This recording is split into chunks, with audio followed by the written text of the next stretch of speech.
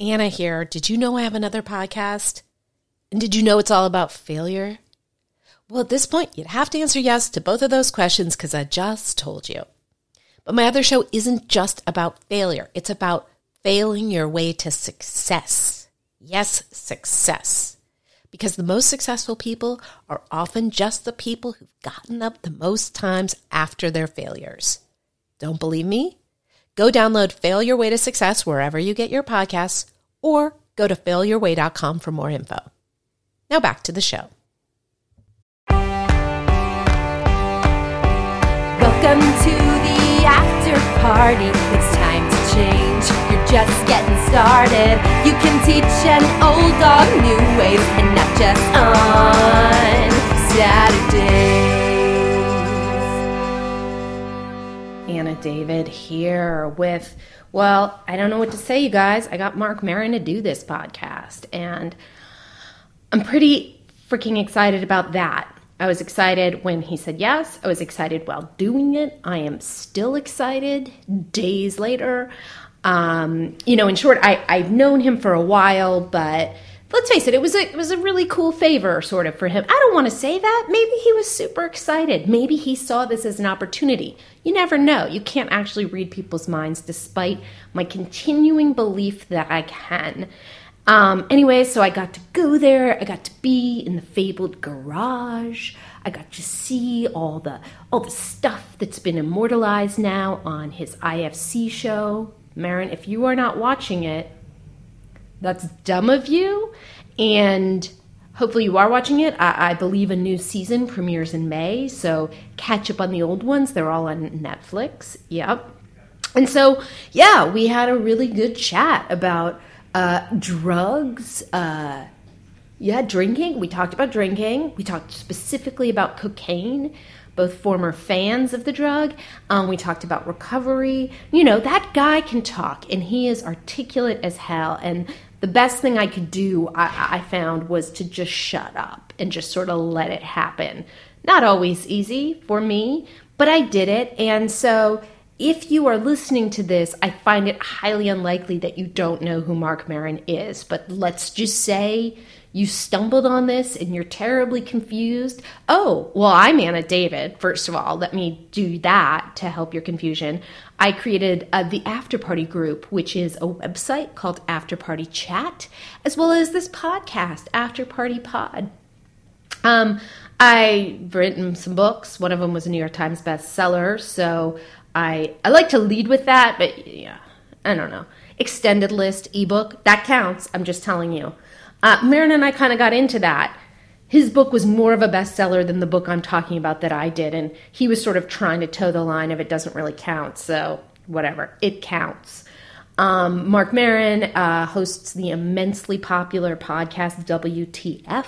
He is the star writer and producer, and I believe this year director of the IFC show that bears his name. He has been doing stand-up for decades, and he's a best-selling author, as just discussed, and he's a great guy. So with that, I'm going to stop talking and give you Marc Maron. I first started taking drugs by chewing blocks of hash. Oh my God, I think my copy has like bloodstains on it from shooting up while reading it. Party animal, I hate to say that because that makes me sound Paris Hilton. I was on the, as I call it, the Autobahn to nowhere. I'm very lucky because would you have wanted to have a celebrity junkie for a dad?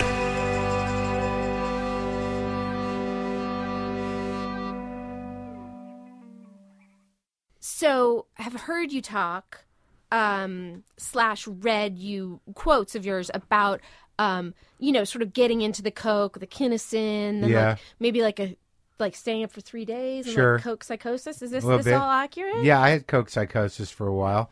Lasted about a year and a half. No, it didn't. Sure. What exactly is coke psychosis? Well, What was it for you? Well, it's you kind of have some sort of manic break because of the coke in a way. You start kind of becoming a bit delusional. And however far your brain cracks open is just however long it takes to close it back up. is, I guess, different for everybody. Were you aware that you were in some sort of psychosis? when it Not was really. happening? I just thought I was like kind of in tuned, that I was seeing things, the sort of machinations, the behind the scenes of reality. I had a deeper understanding. Right. Yeah. Well, so it's kind of like when you're on cocaine and you were like, oh, I get that they're spying on me from across the the street with right, the a thing. different version of that. Like I got into a very mystical, paranoid kind of conspiracy place. Right. And my brain just ran with that. I'm not sure I wasn't prone to that to begin with, but the vibe of it, the sort of, it becomes sort of a world view. So Right. if you're in it long enough, your brain kind of thinks that way. And it Right. took a long time for it to really go away completely. And I had a shrink once that told me about some client that I'm sure she wasn't, whatever, she didn't tell me the client's name, who did just ecstasy, and went into such a psychosis that she thought she was at a Halloween party when a cop came and arrested her, and she was like, great costume. And then she went to a jail, she was arrested, and she was like, oh my God, this is so realistic. It's like you Yeah. made your house like this, and completely and went into an institution after that. For how long? I think she said life. This was definitely a scare tactic on her Yeah, part because right. I had relapsed on ecstasy, and I was like, "Oh, it's ecstasy. It's no big deal." And Yeah. then that story came You and haunted did on me forever. ecstasy?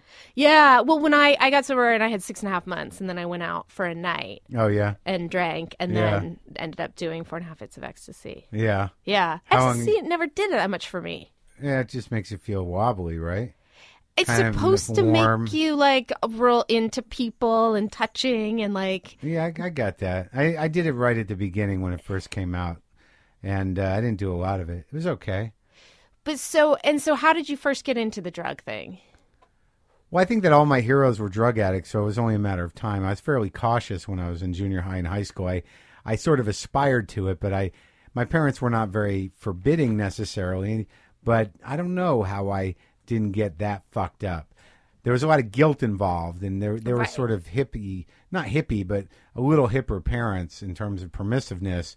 But for some reason, I think I was just scared.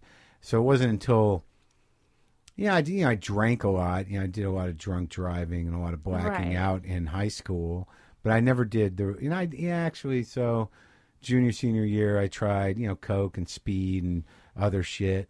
But it wasn't until I got to college where I really got a little too into the coke, and then later, when I was out here after college, then things kind of I got a little untethered, and then Yeah. the struggle began. Yeah. I think the first time I got sober was 1988, after I left here out of my mind, had to wear pinky rings and certain shirts to stay safe. That's where my brain was. That was that part of the psychosis? Yeah, there were skulls involved. Everything had to have a skull on it. Like everything you wore? Yeah, and my rings. Yeah. And you went to meetings and No, I went into rehab Oh, because you did? I really hit a wall. I came out. I went back. I went home after LA. I got a new passport because I was on the run, and I checked into a month-long program, and then I never went to meetings. yeah, that doesn't work, huh? I don't know. It was weird. It just didn't click at all. So I'd go to the meetings, but I didn't understand really why I was there necessarily. Yeah. It was sort of like school. But I stayed sober for probably about 14 months. And then eventually I just didn't. And that happened a lot. That happened a lot. So if I got sober the first time in 88, it's 2014 now, and I'm coming up on, 15? Is that right? 99, 2009. Sounds right. Yeah. Yeah, 15 this year. So it took me, since 1988. So that's 98, 2008, like what, 25 years? And 26 years you to get do like a 15. year? I would. I'd get like anywhere from 9 months to a year and a half. And then what would happen? You'd just be like, you know what? These people are crazy. Or No, I would go and then I'd not go. And then one day I'd decide to have a beer, smoke some weed. It was usually that kind of, it was never like the kind of relapse that you hear about. right. It was in the just rooms. It was sad. a slow build again. It wasn't even sad. It was like I just started drinking again. And eventually it would get to a point. And then I, because once people know you have a problem and you've cleaned up before, Right. they bother you. Right. You mean the people that you got sober with, or your other friends? Are No, like, I man, wasn't- why are you doing this? Well, just sort of like, you have a problem, and I'm like, I'm okay now. Right. But like, I never got that out of control. I never got as out of control as I was in Los Angeles, with absolutely no job or no nothing. I was the way my life was set up. I didn't have to do anything Right. because I was living in the house that Mitzi owned behind the Comedy Store. I didn't need that much money, and I was hanging around with real hardcore freaks. So Right. it took me a long time to build up to that on my own. It took me, up until 1999 for me to get really out of control and really scared. And I was married and miserable, and my career was in the toilet, and I was doing blow maybe Wednesday through Saturday and going out on the road and really hitting it pretty hard. And Right. started, it was just like I always sort of kept my life together and was functioning in the work I do, but it just got ugly, and it felt like I was going to die. Right. Right. And depressed, right? Like after doing coke for 3 days, don't you kind of want to die? I guess, I think I just sort of learned how to live with that. If you smoke enough weed or you drink or you kind of take a few days off. I guess I was depressed. I probably was. It's hard for me to identify exactly what the hell I was thinking. Because you're sort of you're out of sorts all the time. Right. Because I was a pretty daily weed smoker too. So you sort of, with one thing or another, you're just kind of always out of sorts. Booze and blow for a few days, that gets, you kind of hammer yourself out. You get pretty sick. Well, what's interesting about you is I really do feel like people are divided into like potheads or coke, sort of speedy people. You kind of are equal opportunity. I like for both. jacked up. I don't like, I guess you're right. I am. But I liked smoking pot every day. I like drinking the least. Yeah. I liked Coke, but Coke and booze was really good. They're a good combo. Yeah, and I certainly would have liked crank more. The few times I did it, I liked it, but I knew it was very taxing, and it was Right. I eventually liked to sleep. Right. And dope was not my thing. I smoked heroin a few times, snorted it a few times, but that was definitely not my thing. I snorted it once. It was the most incredible feeling I'd ever had. Yeah, I don't know. I just I felt the lightness of it, but I like to be up. Yeah. I like to be able to walk around and shit. Oh, I think it's overrated. Yeah. Well, so and did you have any idea that you were maybe medicating sort of issues, or did you have any concept of like why you were doing it? Well, for a long time, it was just me living the life that I respected. Yeah. That, like we're out there, man. We're pushing the envelope. We're on the edge and whatnot. I guess it was medicating. I don't know. I don't. As time kind of unfolds, I don't believe I'm a depressive. I have anxiety problems. Right. So I think that, Coke was sort of maybe had a Ritalin effect, with the confidence and sort of jacking you out to that place. And weed, like, if I miss anything, it's that. But I don't think about it much. I guess I was self-medicating. We're all self-medicating, but it's more just to feel sort of regular. I don't feel like I was depressed. I was living a life that was not hinged to anything. There was no structure to it. There was no way, there was no career that you could design. Really, there was no. Right. It was all up to you. And I don't know Right. that I don't know that anyone's really prepared for that. Either you have that kind of mind or you don't. Well, but like clearly you do. No, I do. But so like for me to live like that I don't know Right. what I would have been like if I had to go to work every day. Right. I don't know how long I would have lasted. Right. But the life I chose for myself sort of had enough room for that shit for years on end here and there. I think ultimately when I look at the work I did high, it was not as good, and I can definitely, I performed on most drugs, and I got to talk. I'm not just playing music. Right. So, you sort of, I never liked performing stoned that much. Right. I like the social element of being high. I like being stoned and walking around and talking to people and thinking. I liked Coke for hanging out and talking. Pot, I like to walk around and just see things in a different way. Booze, I think just kind of went with the Coke. I don't, I was never a guy, I didn't like to drink all day. I don't know. Yeah. If I drank, before 1 or 2 in the afternoon, I was pretty fucked if I didn't get blow. Yeah, yeah. Well, one thing I was going to say is I think that Coke with people who have anxiety can act as a sort of, it has some bizarre... Like Ritalin. No, it does. Well, it does the opposite of speeding you up. It's sort of. That's what I mean. Okay. That's what they use Ritalin for ADD and hyperactive kids. They Yeah. give them Ritalin for the opposite effect. Yeah. Okay. Yeah. And like pot makes anxious people in general, I would say, like think too much and kind of. I would smoke pot and I would just sort of be like, oh my God, nobody understands what I'm talking about, and this is just so weird. I would have serious paranoia. I got past that. Yeah. You know. You got to work through it. Well, yeah. You know, because you start to realize like no one's thinking about you; they're thinking about themselves. And I just like I smoked pot, you know, all day long. You know, and I was just high all the time. It was just like I remember I had a little pipe. I still think I have some of my paraphernalia actually. That, you know, it was just this little wooden pipe that I would duck into phone booths in New York, and I'd grind up all my pot real fine so I could do one hits all day long. It was before the pot got really good, but it was just a maintenance thing. It was just like cigarettes, which I smoked a lot of as well. See, I tried at a certain point. I was like, this cocaine habit is too expensive. I am an addict, so I'm going to try to switch to a more economical thing. And I tried to become a pothead, and I remember like smoking pot and going to get a manicure. I'm like, I'm just going to do normal things, and I hated it. Yeah. Oh, sorry. That's all right. Time Warner. Oh my God, this woman will not leave me alone. Who's the woman who won't leave you alone? Or you can't say? She's a comic, and you know, I just don't know what to do with her really. You know, and I just made the mistake of saying, you know, maybe we can do the show, and I don't know really what to do with her. Right. But it's okay. So yeah, but pot and coke is not great. No. So you only went to treatment that one time. I did. And then the time that like the recovery really took was, did you say 99? Yeah, 99. I got it. Yeah. And what was different?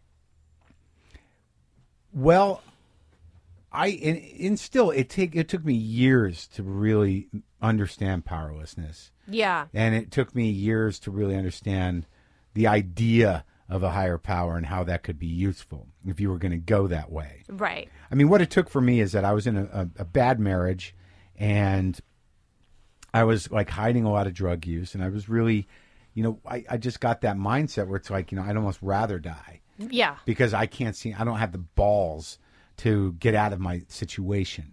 Right. And you then, mean both with drugs and your marriage? Yeah. Yeah. I didn't know how to, like, I just was doomed. I didn't feel like I had any choices. Right. For a lot of reasons, guilt, addiction, fear of hurting somebody and all that business. But then, you know, I met, and, you know, she approached me at a comedy club and was like, you know, she's stunning. And she's like, you know, I'm, you know, you're Marc Maron. She said, aren't you Marc Maron? I'm like, yeah. And she goes, what happened to you? And like, I'm a big fan, you know, and she was like kind of up in my shit a little bit just as a fan. Yeah. Which was flattering, and she was gorgeous, you know, and she's like, well, I could help you, you know, get sober. And I'm like, yeah, I know, AA, you know, it's like, I understand. What's going on now? With that? It's a truck. Yeah. I assume you come by all the time, right? Yeah.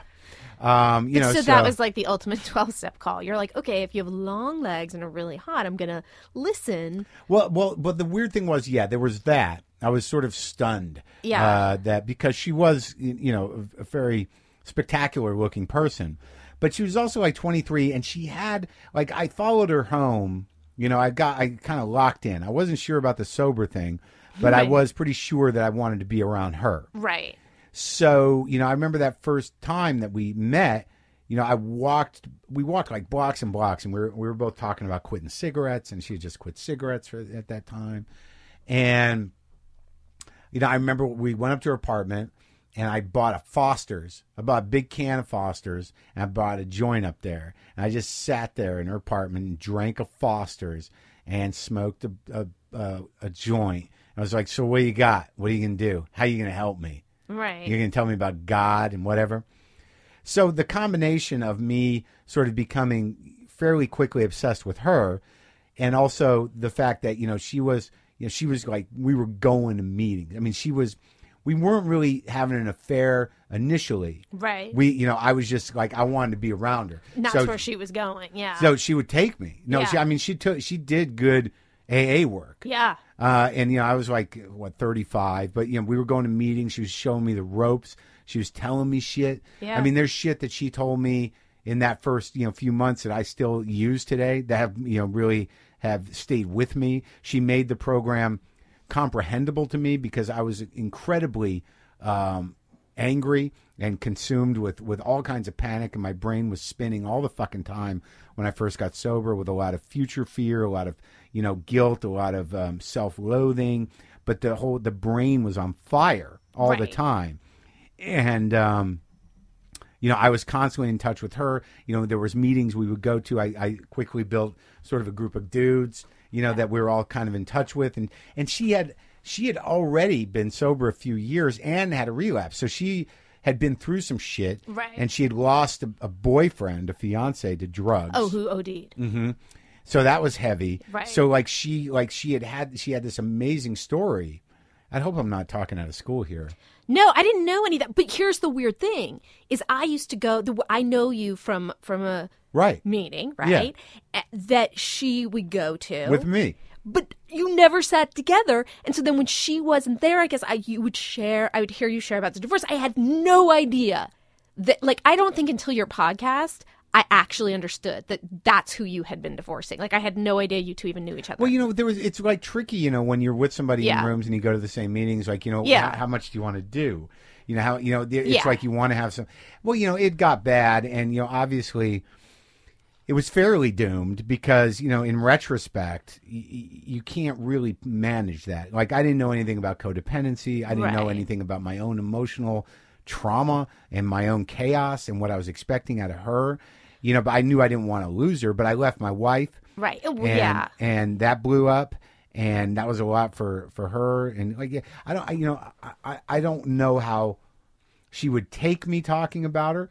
But in the sense that we don't speak, and I haven't seen her or talked to her in 7 years. But the bottom line, I guess, whether you take out the name or not, or whatever you're going to do, but because I don't want to out anybody, but I think it's relevant. Well, maybe it's not. I don't know. We can take it out. I mean, I wrote about it. Yeah, you've talk about it regularly, Yeah, I haven't talked about her in a long time because it's weird, but this is a recovery based thing. Well, I don't want to talk out of school and betray someone's anonymity, but that is my story. Yeah. And was that Foster's and joint the last drink and drug you had? No. I struggled for months, and it took us months to sort of get involved in a romantic way. But she did get me in the mindset. I slipped a little bit, for a few days here and there. I went through a few sponsors very quickly. I ended up landing on one that was kind of a nutbag, a real fucking lunatic. Right. And, but she got me in the groove because I just wanted to follow her around to meetings. Yeah. And then, once I started to sort of plant myself, I became part of, there was a circuit of meetings I would do in New York. And I would do them every day, sometimes 2 times a day. Yeah. So she really locked me into that. And she was very vigilant about it. And I respected her sobriety a great deal. And, to this day, I'm grateful for that. Yeah. Despite whatever went down with us otherwise, and no matter how she feels about me, and how ugly it may have gotten, the fact remains that, I still, remember things that she said to me in that first 6 months of sobriety to get me out of the thinking. And, and I still use them. Well, yeah, and this is not to say that she didn't tell you great things, but I still remember stuff I heard my first 6 months too, as the most, because it's the first time I heard, of course my mind is going totally blank, but these things that were just revelatory. Well, yeah, for me it was really simple, what color are your shoes?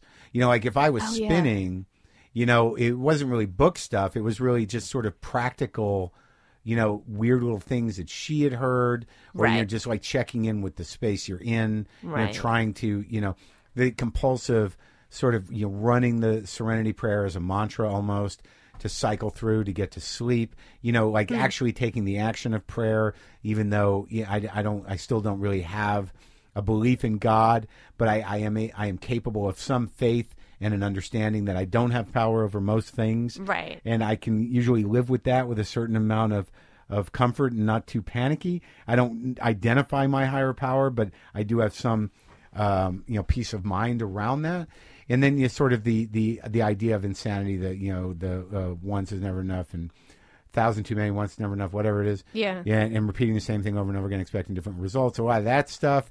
But I don't think I fully understood powerlessness. I think that for the most part, my early sobriety was just about winning, and that, you know, I was going to win.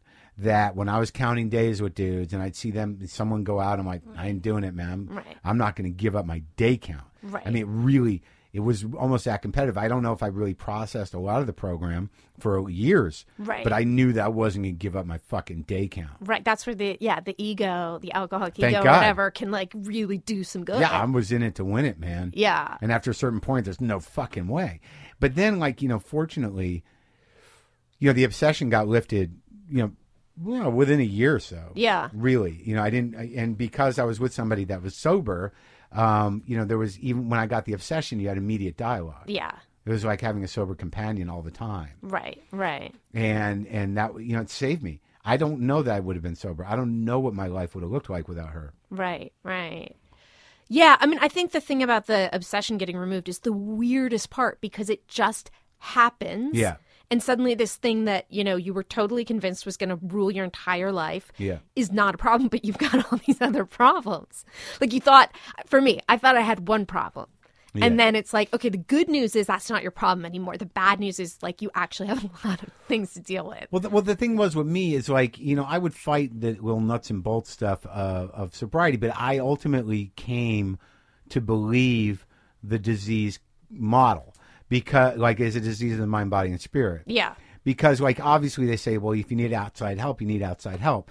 But, you know, I sort of fought that idea that, you know, that alcoholism was genetic or whatever. But at a certain point, you know, I started to really sort of buy into the idea that, you know, just let it be alcoholism and treat it that way. Yeah. And sure enough, a lot of the stuff that used to plague me characterologically and mentally and emotionally, you know, over the period of years, sort of went away. Yeah. Now, I don't know if that's by virtue of age or necessarily sobriety, but I've always been pretty active sobriety-wise. I don't really sponsor people because I don't think I'd be, a lot of times I don't have the time to do it properly. Right. And I'm pretty codependent with that shit. I don't know what, I have clear boundaries around this stuff. I have sponsored a few guys in my life, but I don't.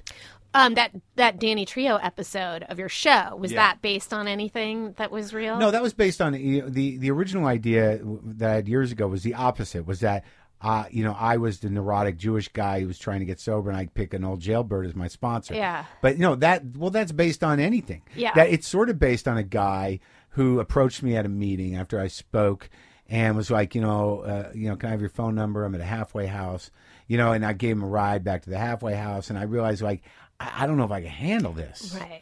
And, you know, and there's nothing wrong with that. No. You know, I said, yeah, I can be your temporary sponsor and you can certainly call me. But, you know, it wasn't that, so it was a little scary, but it was just so out of my league. So, you know, so that is sort of what the Danny Trejo episode is based on. Yeah. Is that the weird, because that happens in the rooms. Yeah. You know, you're going to be in that situation. You're going to be in situations where you're helping somebody whose life is completely different and maybe way more frightening than yours was, and you can help them.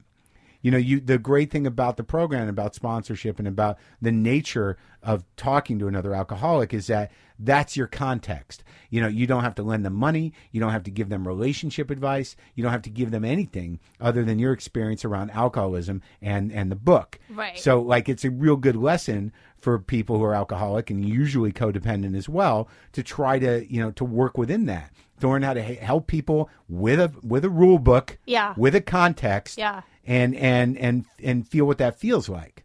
Yeah, but I mean, we're not given a ton of guidance about sponsorship, and I've seen it and had it go awry, like on so many, like just a bunch of different crazy women. You know, I now have a great sponsor, but like, you know what I mean? Like, what I think is cool about you and the guy at the halfway house is that you knew, like, what the problem is when people don't know that they can't actually be helpful, and they're like, sure, I'll sponsor you, and they're not helping anybody. Well, I always thought I never really became a drone.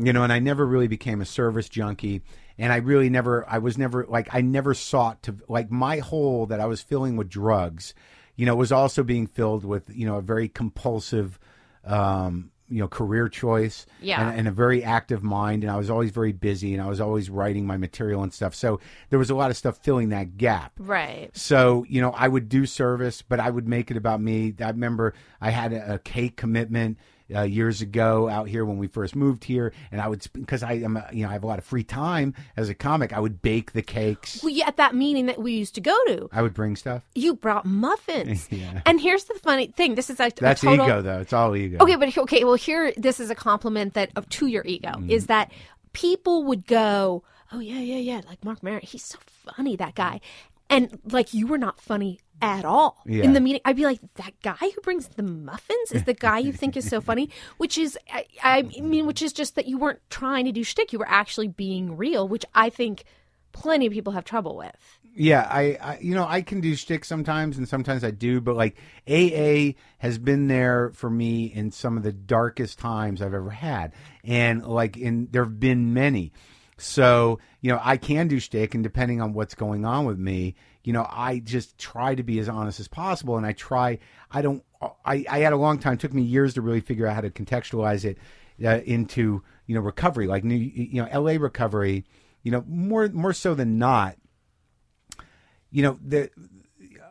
framing what you're talking about in recovery talk is important. Yeah. And at some point I learned that. Yeah. That, it's like I started to hear what frustrated me in the rooms. Yeah. Like, I don't mind people checking in, but, it's the same thing with sponsoring. It's like, bring it around to where's the sober message? Even if you're not comfortable, it's sort of like, end it with, I'm not drinking today. Right. Something. Right. So, but I've had problems with that too. But the cooking thing, I wanted to do service, but I also wanted people to like my muffins. And, I've set up chairs, I've done coffee commitments. But like, as I got longer into sobriety, I went through several sponsors because of what you were saying too. Yeah. My first sponsor, when I was losing it, was some guy that, had a lot of sobriety. I don't know what happened to that guy, but like, I remember I'm like, will you be my sponsor? And he's like, yeah, me and my guys usually meet. I'm like, oh, you got guys?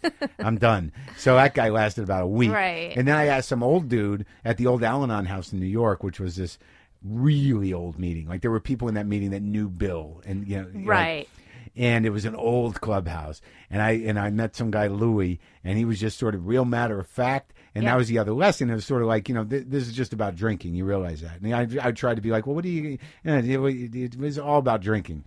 And, he had a weird accent. I don't know where he's from. I liked him, but he ended up dying.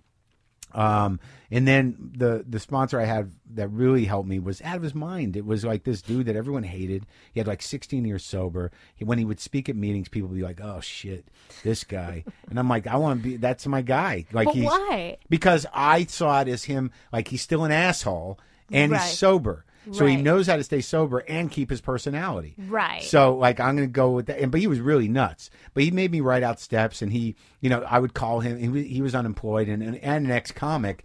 So I would call him like 9 times a day. Right. Just wigging out. Yeah, he'd take and he'd your be calls. like, are you fucking? I'd be like, yeah. He's like, good, keep fucking. And he's Right. like, are you eating? You should eat ice cream. Do whatever you want to do Right. other than drink. Just knock yourself out. Right. It's not great.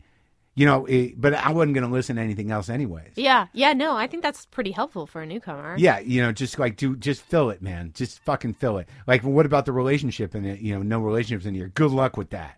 Right. What are you, crazy? Who the fuck does that? Who the fuck is capable of doing that? So this was a guy who had like not gotten laid his entire sobriety. No, he got laid. Right, but he hadn't had like an intimate relationship. I don't know. It was just that, his approach was, just don't drink. Yeah. Bounce off the walls all the fuck you want. Yeah. Go as crazy as you are. Just don't drink. And, I stayed with him a long time. And you got somebody now? Yeah. Cool. Yeah, no, my guy now is great. I mean, I met him from my other sponsor. I met the guy I'm with now, like, fresh out of a mental institution that he was in. Yeah, he went into 9 years sober. That's hardcore. Oh, shit. And, he didn't become my sponsor for a long time. Like, he moved out here and he was, involved with a woman, and he had a lot more sobriety than me. And then he sort of hit a bottom out here and he stayed at my house. But now, like, he turned his whole fucking life around. This dude is, he's now a therapist. And, he's got recovery in 3 or 4 programs, and he's married, he's got a kid, and he's solid, and like, so I got all areas covered. He's got, double digits in DA and Al-Anon and in AA, and he's a therapist. So I'm like, Weirdly, that's I okay. think I know who this is. We don't have to say. Yeah, think I just figured it tried. out. Fucking threw my ex-wife under the bus, but we're gonna We're gonna leave protect Steve him. out of it. Yeah. Why- Oh, I do know who he is. Yeah, I mean, why? But he's in the business of this. So Yeah, yeah. That's the weird thing with anonymity is like, Right. if you're publicly, you know, it's I don't know. I guess it's always a bad idea, but I'm just like, I'm not of the belief. I don't think that tradition necessarily is as binding as it used to be. Like, I won't bring up other people, but I'll be public about myself. And I guess Right. the fear is like, well, if somebody listens to me or I'm their role model and they go out, then the program gets blamed. And that's ridiculous. That is the most ludicrous argument, and I hear it all the time. How would somebody think, like, as if people don't know that people in AA go out? Like, everybody's like, that argument. I think it's really just to protect the program more than anything else. And that I understand. I mean, I recently got an email. Well, I mean, people seem to feel totally comfortable emailing me like their issues with how I handle anonymity. So I'm imagining many people do it too. I have no idea. But like, you know, just like, I don't think it's right that, you know, and that same argument about like, if I know you think you're invincible to relapse is what this person wrote. It's like, I never said that. Well, I try to qualify it with, you know, this is my experience. I don't speak for AA, Yeah. but it helped me. Yeah. Because, like, you know, there's a lot of people out there, you know, especially because I have an audience of people and the Yeah. type of show I do, you know, that need help. And I've helped a lot of people. I will always answer emails that are alcohol related. I'll always, you know, guide people to the program. And then there are people that are like, fuck AA. Yeah. You know, there's other programs out there. I'm like, yeah, I don't know what they are. Yeah. And, you know, whatever that is. And though, you know, the success rate for AA is very low, it's like, yeah, but it's better than nothing. Well, and also like if anybody knows how it works, there's just like nobody's taking a survey. There's no way to tally the success rate. No way to tell you success rate, and the idea that it's a cult, it's all voluntary, and like I remember one time, I'll never forget it. It's like some kid was sharing, and he said, "You know, I told my sponsor I didn't want to be brainwashed, and he told me that my brain needed washing." Yeah, mine sure did. That was one of those ones I heard in the first 6 months. I was like, whoa. Yeah. That's brilliant. Yeah. But like you take some of those things out in the real world and people are like, wow, man, you're a genius. It's like, no, Well, I just repeated. So some toothless guy said this once. Well, yeah, another one that I heard that I never heard again that I'll share is that one about how someone told me that alcoholics are the elite of the mentally ill, and I think that's brilliant because it's like we are, because we actually Get to are walk around. self-aware. Yeah. And, you know, we it's a voluntary, you know, solution. And a voluntary diagnosis. Yeah. You know, Yeah. but it's funny because I just listened to the Lena Dunham episode where she says, is that thing about the definition of insanity is doing the same thing? Yeah. Is that an AA thing? You're like, yeah, but I never heard that in AA. I heard that in other I don't places. think it is essentially an AA thing. But it's relevant. yeah. in like, but that's where I heard it. right. You know, and I don't know where that definition comes from, and I don't even know. Well, I think it applies to alcohol, but for sure. but really the greatest gift of it all is, you know, really understanding powerlessness. Yeah. And, you know, and that was the biggest trick. You know, when I first started coming in and seeing that word, I'm like, man, what the fuck does that? What does that mean? But as a concept, to accept powerlessness is that's the real thing. I mean, that's what's going to get you to it. Yeah. Because it applies to anything like that idea, the idea, which I guess, I don't know, you know, I'm no AA head in that way, but that's the key to the whole thing. Yeah. And it's something you have to determine yourself. It's like, you know, when people say, I don't know if I'm an alcoholic, I'm like, well, look, if it's not fucking your life up, Yeah. then knock yourself out. Yeah. And it's that moment where you sacrifice your will to whatever it is, you know, gambling, sex, food, booze, drugs, whatever, where you do not have that control and Right. you realize powerlessness. Like, I got that thing. And that's another thing that she used to tell me early on, that, you know, the first step is the only step you have to work perfectly. Right. And I was like, and that stuck in my head. Yeah, that blew my mind when I heard Yeah, it. because like I wasn't, and I didn't know what that meant, but I knew, like, that was in my head, like, work it perfectly. Like, and even before I got it, I didn't get it. Right. It took me years to really sort of lock in and understand the power of the steps. Well, and not to mention, like, this whole thing about, like, okay, so the obsession gets removed, so therefore we've sort of done the third step or whatever, and then realizing, I mean, I'm 13 and a half years sober, and, like, realizing that I was not doing the third step in my life at all came last year. Turned our will and our life over? Yeah, just like that I was still trying to control everything. I totally surrendered on drugs and alcohol, but I Right. I didn't really believe like God had some better plan for me than I Right. had for myself. I didn't Right. really, I was just really not not doing it anymore. Yeah, for me, it was like, and I've started to go to Al-Anon recently because I hit a bottom with that, and that's tricky. Yeah, it's tricky business, but that's deep shit. Yeah, and that's hard stuff. Yeah, because if you don't drink, then you're doing it. Right. But you can't live without people. Right. And you can't, and that the type of like insanity that comes from thinking you can control or change or somehow protect or take care of other people that refuse to do it for themselves is just a fucking train to hell. Yeah. Yeah. But the powerlessness, applying that to other things in your life, like in terms of working a third step, I'm very comfortable with the idea that like I can say now, there's nothing I can do about that. Right. There's just it's just out of my abilities. Right. And I'm okay with it. When I get into future thinking or into panic, because I do that. Yeah. Or I get I used to be real sort of cynical and doom and gloom. But I just don't I don't know if it's by virtue of the fact that I'm busy or that maybe I've gotten a little more self-esteem over the years or that I'm older, but I have a real hard time, thinking about tomorrow.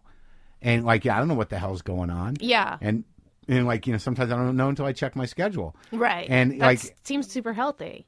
Kinda. Yeah. But it's a little panicky where you're like, oh shit, I got to leave town for a week. No, but that's amazing. That's like you're being in the moment or something. Right. It's a lot of stress, that's not there. Yeah. And obviously, I do prepare for things, but I am able to sort of let go of a lot of that stuff. I'm still fairly angry and hypersensitive and a little dry at times. But there's more will be revealed. So. And in terms of the external stuff, I've heard you say you took Wellbutrin maybe. Briefly, I mean, I took it years ago. There was a period there where I was trying to quit smoking, and I thought that's bullshit. That doesn't really help with that. I tried. Well, I'm still strung out on nicotine and caffeine, and I'm it's weird because with coffee, it's I'm at that point, where you get with booze, where it's my body doesn't want it anymore. Yeah. But my brain can't. Neither of them. Right. My body's I think we're kind of done with this. It's not taking us anywhere good. Yeah. But I can't get out of the habit. Yeah. But no, I did Prozac for a bit and years ago, and it helped me get through some stuff. But I went for a psych eval, and I got a generalized anxiety diagnosis, and he because my dad's bipolar, he didn't give me Lexapro, he gave me Lamictal, and that seemed a little dicey. And did you take it? No, I ended up ending the relationship I was in. And a lot of that went away because I don't believe I'm depressed, and I believe that my anxiety is manageable, and I am a little stubborn with, not even so much working a program, but accepting who I am. I'm not debilitated by whatever the fuck it is, but I don't take medicine right? lightly. Wasn't dysthymic? that dysthymic? That was what you got, right? Or is I don't that think before? anyone uses that anymore. Right, but it means depressed, right? It means a sort of chronic mild depression. Right. But I don't believe in retrospect that I was ever, sort of chemically depressed. I think that I would become overwhelmed very easily. I don't have a great ability to compartmentalize. So everything sort of happens at the same frequency. And when you're overwhelmed, there's a sort of surrender there that I think is like a depression. But I don't think it's fundamentally depression. Right. The food thing, I having just peed in your bathroom, I saw you have a scale. Nobody I know keeps a scale because it would make them too insane. Yeah, I don't usually use it unless I'm trying to lose weight, unless I'm feeling fat and I need to know exactly sort of where I am. There's right now I'm pretty lean for me because I went on Weight Watchers for a few weeks. I just I really have I don't have a lot of recovery around food, and it's a really deep issue for me because I was brought up by an anorexic person, and I manage it. If I stay within a certain weight, I'm okay. But if I get heavy and I feel heavy, I just want to I just want to claw out of my body. Yeah, I feel like a sense of worthlessness. Yeah, and sort of invisibility that is brutal. But so I'm just trying to stay healthy. Yeah, my mom is also very 99 pounds. Yeah. So same my mom's thing. 116. I win. Yeah. My mother's 4'11". Yeah. So my mom's 5'7". Okay, Right. we're tied. But Wait, there was something important I was going to ask you. Oh, yeah. So, okay, one thing I was going to ask you about the sponsoring thing is, like, don't you think now there are people with, like, ulterior motives? Like, do you get, like, does that come up Sometimes. when people are like, hey, yeah, I'd love to. I'm a be comic sponsoring and you? I could use your help. Like, I really, I try to steer people in the right direction. I will talk to other alcoholics. I will listen. I will do a lot of things, but I'm fairly careful about, who I let in my life in a general way. Right. Like, I don't have a lot of people in my life on the daily rotation. And yeah, there's some of that, and I've encountered that before, but not with sponsees. The few sponsees I have, a couple of them drifted away. They all sort of drifted away, but my first sponsee is still sober, and he's kind of a nutty guy. He doesn't live here, Right. but I really think it's just everything. Like I'm always overwhelmed with stuff. Yeah. And, I might be able to find some peace, but I really think to properly sponsor somebody, you need to give them the time necessary. And I know, like, there's a lot of sponsors like, hey, even if I don't answer, just keep calling and stuff. But that wasn't my experience. My experience is a dude that was available. Yeah. And drove, maybe it's, I don't think I'm not prioritizing my sobriety. Maybe I'm not. Yeah, I find that's where I like at the times in the most crisis is where I go to meetings the most. Yeah. And when I'm busy, eventually I get brittle. But I have been going a bit to a few Al-Anons, and I got to get back into the loop. I go to the Tropical in the morning sometimes. But I don't have a regular thing. But I talk to other alcoholics quite a bit. But what I'm curious about is, like, how the success has changed your recovery, if at all. Like, you seem to be, like, super humble about it all. Is that work? You know what I mean? Like, suddenly, like, you have, like, like, legions of women who, like, send you, like, shit and, like, want to sleep with you. And then, like, suddenly, like, this thing that you hadn't, expected came along. The thing about it is with me, I guess I think I am humble, but I also know that, part of my isms was, a sort of like weird defensive arrogance to guard my insecurity. So I'm very wary because I know that I can get pretty obnoxious pretty quickly. So I try to stay humble, and close to the, play, and just as grateful as possible. And a lot of what happened for me, I was really at the end of my rope. I didn't drink, but, I was pretty bankrupt and I was brokenhearted and my career was in the toilet. And I think that what happened more than anything else, and I went to AA a lot during those dark periods because I had to. I was suicidal ruminations and, not in a good place. But I never thought about drinking. It was never. Right. Never. Yeah. I thought about suicide. Yeah. Cut out the middleman. Yeah. But ultimately what happened was I really had to get right-sized, like really, like, not like just sort of like think about it or, what does that really mean? Like I really had to assess where I was at in my life and let go of shit. So, that happened before the success. So like, I realized like, I don't know what the fuck I'm going to do with my life. I know what I don't want. And, I don't really know what I can or can't do from where I'm sitting, but I know I got to kind of keep going. But I was like, I gave up on the idea of being a relevant comic. I gave up on the idea of ever having a TV show. So a lot of the jealousy went away. I'm like, it's just not my life. Yeah. And at some point, as a grown-up, you can't live in a fucking dream world. Yeah. So it's sort of like, well, this is my life, and this is what I have. And let's try this thing. Yeah. Without any expectation and with thoroughly letting go of these other dreams, which was heartbreaking. And I was already heartbroken emotionally because my marriage fell apart. And then I started doing it, and these other things sort of came around. And like, I don't really check my numbers. I don't really listen to the podcast after I have the conversation in here. I'm not real aware of, I can see people like me on Twitter, but I'm not aware, and I see the emails coming in, but most emails I get a very unique type of sort of like, you helped me out, I was in a dark place, made me, I'm thinking about a lot of things differently, like really kind of thoughtful shit. Yeah. Because I'm putting myself out there. Yeah. So the fact that became successful, that whatever the hell I didn't hear, which was, as true as I could be, which was not, trying to be funny, but just trying to be me and be present and process this stuff publicly, was where my success came from. So the validation and the self-esteem that came from that validation, because I was being genuinely myself, was very humbling and gratifying. So ultimately what happened because of this, outside of anything else, was, I achieved something that the self-esteem was probably deeper than I could have had if the opportunity had come from another place. Right. It seems like, like I can look at what I've done, and I think as a creative person, really what you want is to be relevant and to be part of the public conversation.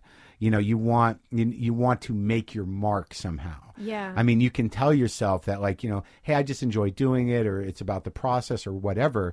But if you're driven that way, you want to make your mark. Right. You want to be relevant. Right. So all of a sudden, out of nowhere, this podcast, becomes relevant to a lot of people. Right. And then a lot of people are like, I listen to it, like people I would never think listen to it. I have no idea. I don't know. My audience is like anywhere from, 13 to 75, 80 years old. Right. It's like, I say it's more of a disposition than a demographic, but like within my industry, people enjoy it. Yeah. And so and it all just happens here. And I'd never really set out to interview people. I just talk to people. So, and that's not, I'm not being falsely humble. Yeah. It's just what I do. And I still do it the same way for the most part. I have a fear of redundancy or it tiring out. But on the other hand, that happens, and there's another thing you have to accept, that you have a window where, you can ride your ride. Right. Well, some people's windows are 40 years though. Yeah. But I know that I've created this catalog and this legacy of things that are fairly green. They're evergreen. Yeah. Because I don't date anything. And just getting into the nuts and bolts of being alive as opposed to pop culture was a big step for me. Yeah. Getting out of politics was a big step for me. So the humble thing, I'm also a very anxious person. I why don't I buy a new house? Because that seems overwhelming to me. Now I'm thinking about adding on, but even that's what for? I don't even know what to do with the second bedroom. Like getting a new car. What am I going to get? I mean, that thing's okay. Clothes. Right. I don't buy clothes. All the clothes I have right now, thank God, I got from the wardrobe for my TV show, or I wouldn't have gone shopping. Right. Someone bought them for me. So my anxiety and the fact that, I have some success and, in that I'm earning an honest dollar means a lot to me. That what I'm earning is directly proportionate to what I'm putting in the world. No one's giving me money, on spec. Yeah. I don't like that. And that's a lot of show business money is like that. I'm weird like that. Even when I wrote the book, they gave me too much money and I didn't really even want to write another book. And I knew that it wasn't going to make its money back. And I'm like, all right, I'll take it. But, I ain't never going to get a deal like this again. But right. I didn't feel great about it. But I'm like, fine. But it was a bestseller, right? Almost. It made it, that first week it was out, it made it to the long list, 24, 25 on the long list. That's bestseller. No, it did all right. And the paperback's coming out now.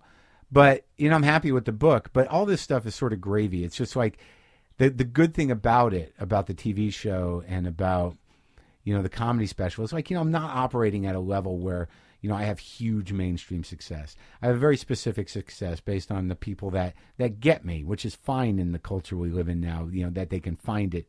Right. But the other thing is I can show up for this shit.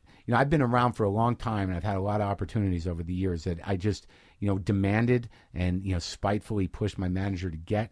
I've had script deals. I've had, I've had, opportunities where I shot things for hosting positions. I mean, I had powerful management. I was always in the mix, but nothing stuck. Right. Because I really wasn't ready. And I was just why does that guy get that? Why can't I have that? And I never really had a very well-defined public personality. People were always like, he's neurotic, he's angry, he's political, he's this, he's that. And I would just be like, am I? What am I?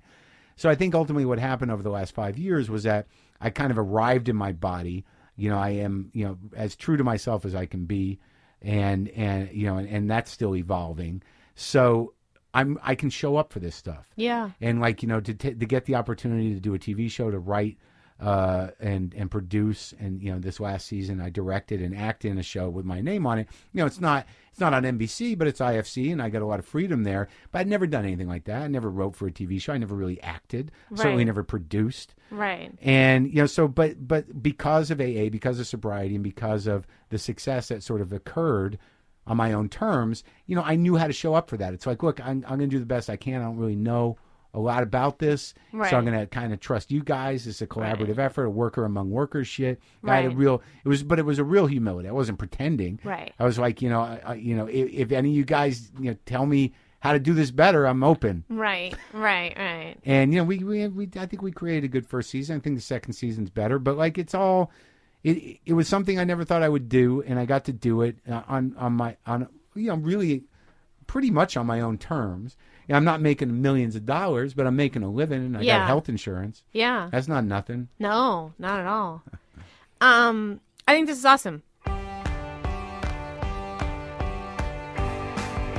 So what can I say, guys? Did Mark Maron not say it all? Well, listen, if you enjoyed this podcast, please give us a review over on the iTunes and tell your friends. We update this every week. Every Friday morning, there is a new After Party pod, and we are excited to have you download it.